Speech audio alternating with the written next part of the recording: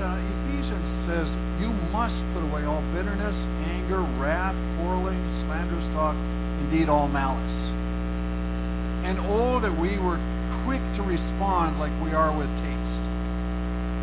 You know, that when something comes to us that is of a bitter nature, that we'd immediately say, I can't have this in my life. I can't allow this to stay here. This is not the way that I need to be living. Because regularly we just kind of will chew on it, and it's like, well, you know, we swallow it, take it some more, and it just kind of grows in this coldness and this anger, frustration. I was thinking about this and just that awareness and going, if we could associate that bitter flavor with these incidents and say, I can't have this. There are times when sickness even is attached to such things, right? There are times when people stew on it so long that sickness of mind, but also sickness of body goes along with that. And you're just kind of going, this is not a good flavor. This is not a good thing to keep dwelling on. I have a memory many years ago, a young woman was brought into my office. Another person had brought her. She was, in a sense, the nastiest person I had met to that point in life. I've met a few more since then. In the moment, every question I asked came out with a scowl or anger. I'm going, I don't even know you.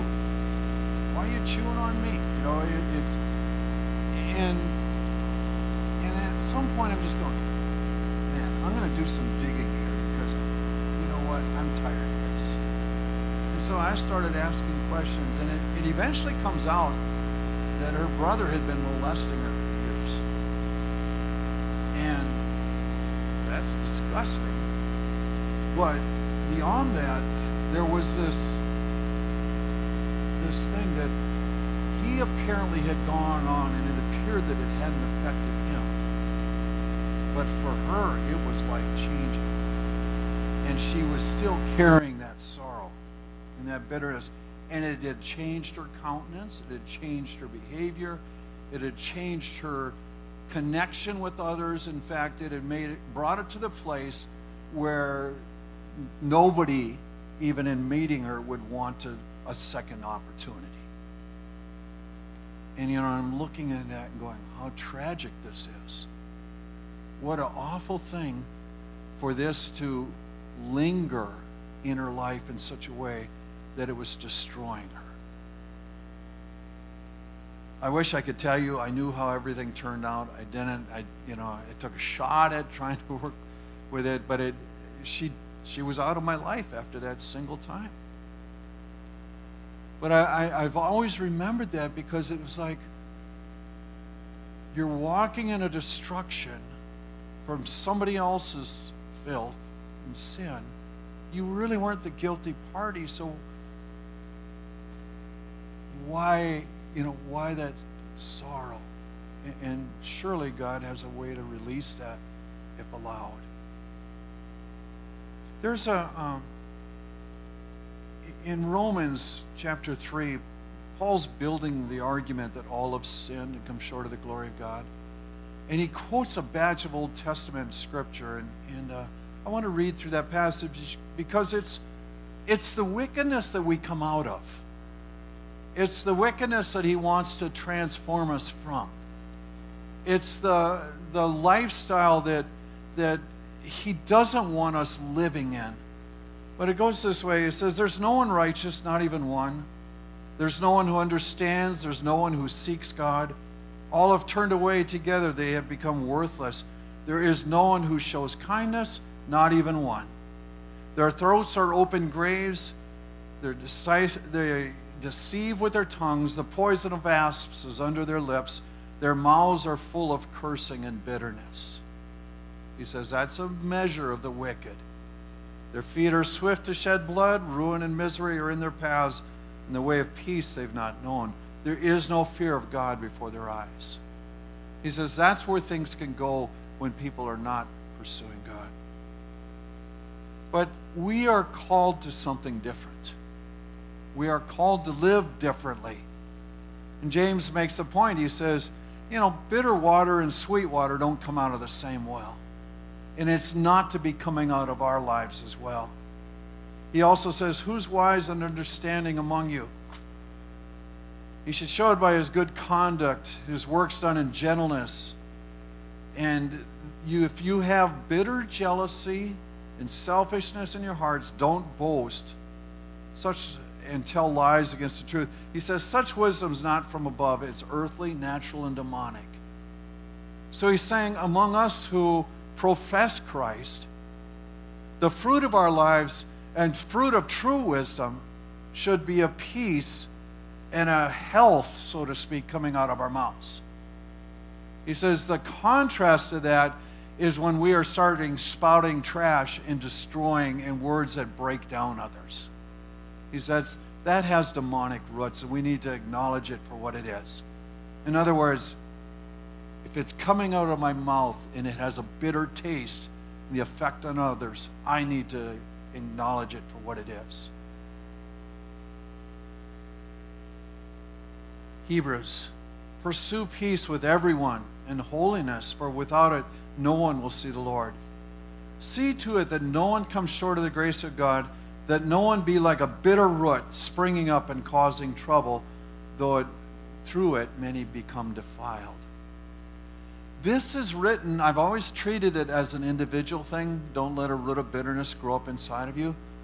But really the approach of this particular passage is kind of a corporate sense. And he's saying, as a group, don't let bitterness grow within you. Don't let the profane or the evil have a place where it can just kind of grow. And the idea of roots is it may not be seen, it may not be on the surface, but it still has powerful effect and influence. There's a couple other translations that carry the thought, and it says, don't let anyone become bitter and cause trouble for the rest of you.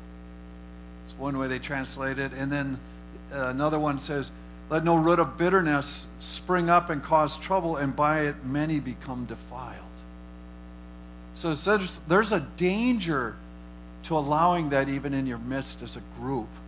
It can kind of feed things in a way that's destructive. Now, let's look at some of the examples in Scripture of people participating that way. It says Ahab went to his palace bitter and angry that Naboth the Jezreelite had said, I will not sell you my ancestral inheritance. And he lay down on his bed, pouted, and would not eat. This is a king, by the way. And, he's throwing a tantrum. And he's going, the guy wouldn't do what he wasn't supposed to do in selling me this piece of land that I wanted. And his wife Jezebel says, well, that's fine. I can take care of that. And she kills Naboth. Well, they pay the price for that. But it's like, this is how selfish people can get. And the activity that they do can have that kind of bitter influence on others. It's a dangerous thing. But we need to acknowledge it even in ourselves, that when I'm responding out of selfishness and I'm wanting to do something that I know will hurt someone else, but it makes me feel better, let me be aware of that bitterness and spit it out, so to speak. There's a Proverbs that says, the heart knows its own bitterness, and with its joy no one else can share. It says there are depths within each person that no one knows the fullness of the emotion or the depth of the soul of how things affect us. And he says sometimes that's bitterness, sometimes it's joy. The story is told of Hannah in Scripture when they would go to the temple every year and sacrifice to the Lord, or the tabernacle. And she would go there and she would weep because she didn't have a child. And the man who had married her had another wife as well, and the other wife would tease her and say, yeah, that's too bad. And that bitterness grew in her. But she kept calling out to the Lord and saying, please. And then she eventually makes a vow saying that if you give me a child, I'll give him back to you. We know the prophet Samuel because he was one of the most famous prophets in the Old Testament, but that's the child that came out of that bitterness. And there's something inside of me that goes, God can turn bitterness into joy if we'll let him. If we are willing to let God take the things that are most odious to us in life and let him deal with them as he will, he can turn those things into good. But it's only in his hands, and it's supernatural for sure. There's a story told in 2 Samuel of the Israelites that are fighting David. Saul had died, but there's still two portions of a kingdom that should be won. And so David has his group. He's growing in strength. And then Abner is commanding another. David's general is Joab, and Abner is on the other side. And they're fighting, and eventually it comes down to Abner's trapped on a hill, and Joab is coming up. And Abner calls out and he says, enough. If this continues, we're all going to die. And the idea is, should brothers really be treating each other that way? Should brothers be in a place where they're actually destroying one another? And Joab says, you're right. This is wrong. And he leaves. And they separate. And I was thinking, sometimes in family life, it happens the same way, right? That jabbing back and forth and destroying one another. And it happens in such a way that, somebody has to say enough. Somebody has to be willing to just stop. In my family, humor was such that it always had a dagger attached to it. That's how I was brought up. And we learned how to slide it in with a smile in such a way that the other person might not even know that they'd been torched until like a little bit later. And then it's like, ooh. And we got used to getting very good at that. Jab, pull back, cover up, and then wait for them to get it. And I remember at a meal one time, a Thanksgiving meal, and I'd been duking it out, so to speak, with my sister-in-law. And I realized, this has got to stop. And I've got to quit trying to one-up. It isn't enough to build myself up by putting others down. And I stopped. Now, did it stop in the family right away? Absolutely not. In fact, for several years it continued, and I just kept my mouth shut, thinking, well, they probably think I don't have an answer. Yeah, I'm feeling like a dope in this moment. But it was the right thing to do. And out of that, things begin to get better. And those relationships began to heal. And then the jabbing quit. And I'm going, oh. But sometimes we have to be the ones that are willing to stop. We have to be the ones that are willing to say, take your shots, but I'm not stepping into this. Because there's a knowledge it's bitter and it's not good for the soul.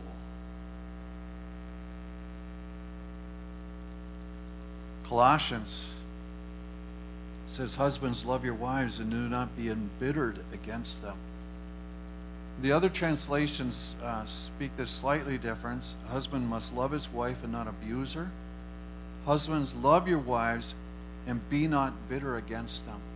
So the translators, it appears, aren't quite sure which way this flows, right? It looks in some translations like it's husbands, don't get bitter over what your wife does. And other translations says, don't do things that make your wife bitter. I think either way you read it, it's valuable. And often, in the relationship that you think is most precious in life, it's easiest to say the things that damage the most. It's easy to say something that you're trying to get a point across, or you're angry in the moment, and that can create a wound that carries for years,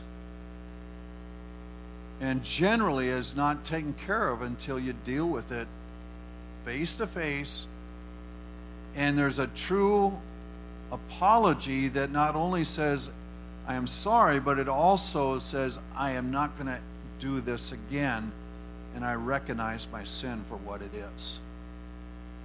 Because, we get used to, we train the kids, sorry, you're not getting off that couch until you're willing to say, I'm sorry, well, it's nice outside and I know what I need to do, whether my heart is turned or not. And sometimes we take that even into adulthood. And yet, the other knows when it's heartfelt or not. And until you're truly changing your heart in the thing, it's not a complete apology. You're just saying enough to get off, but you're not really turning so that it doesn't happen again. Don't ask them to open up their heart fully in that area until they can sense that something's truly changed.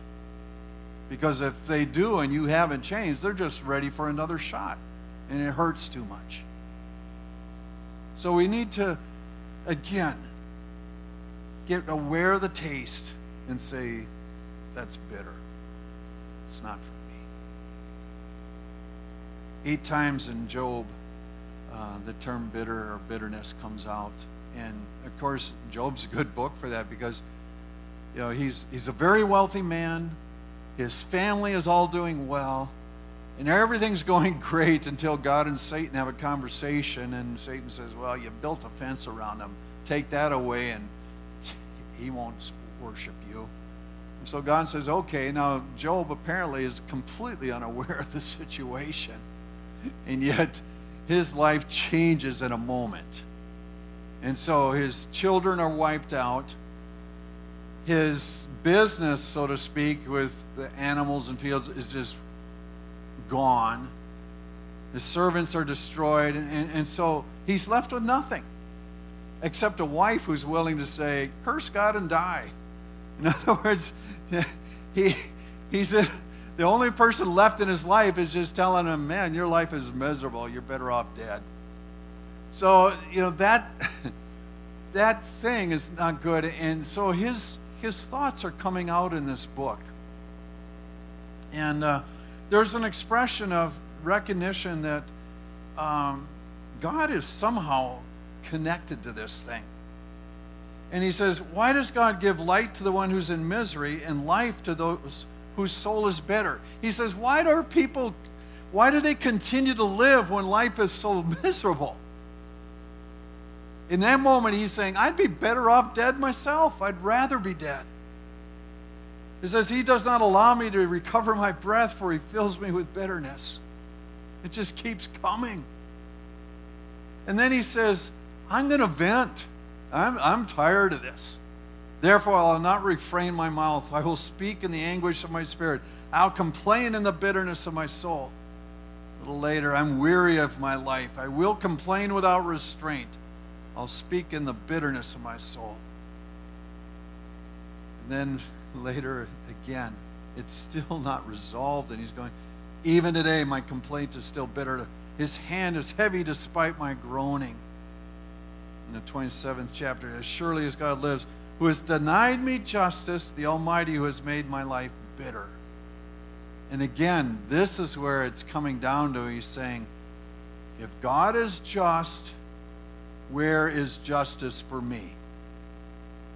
If God is the one who sees things and evaluates and makes good, fair judgments, why did this happen to me?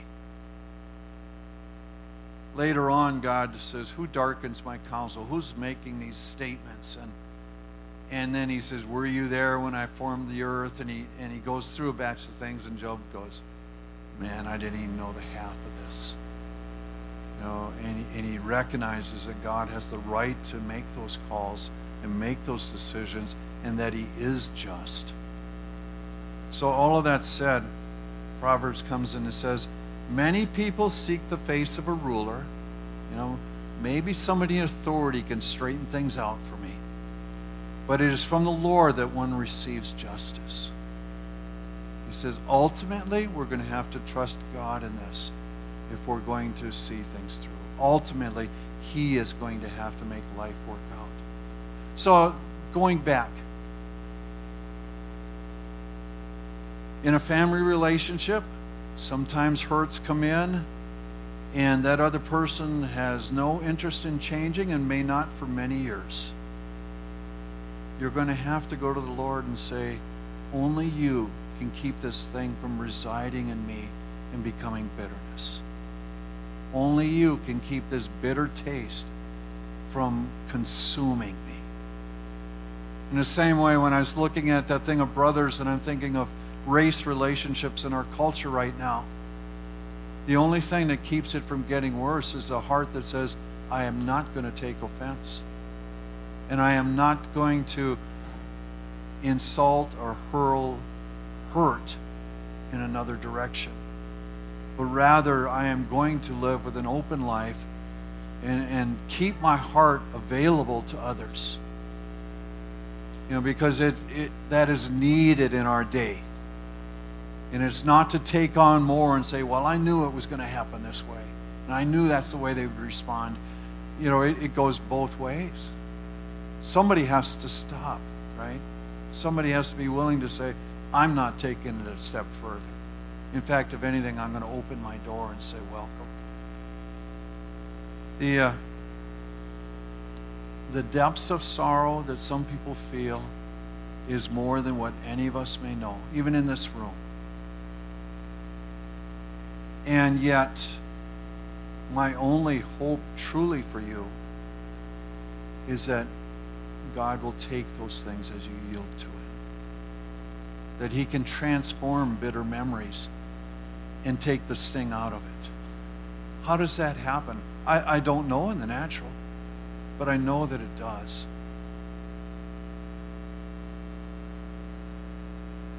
We, for several years, walked through a thing that was called sozoing.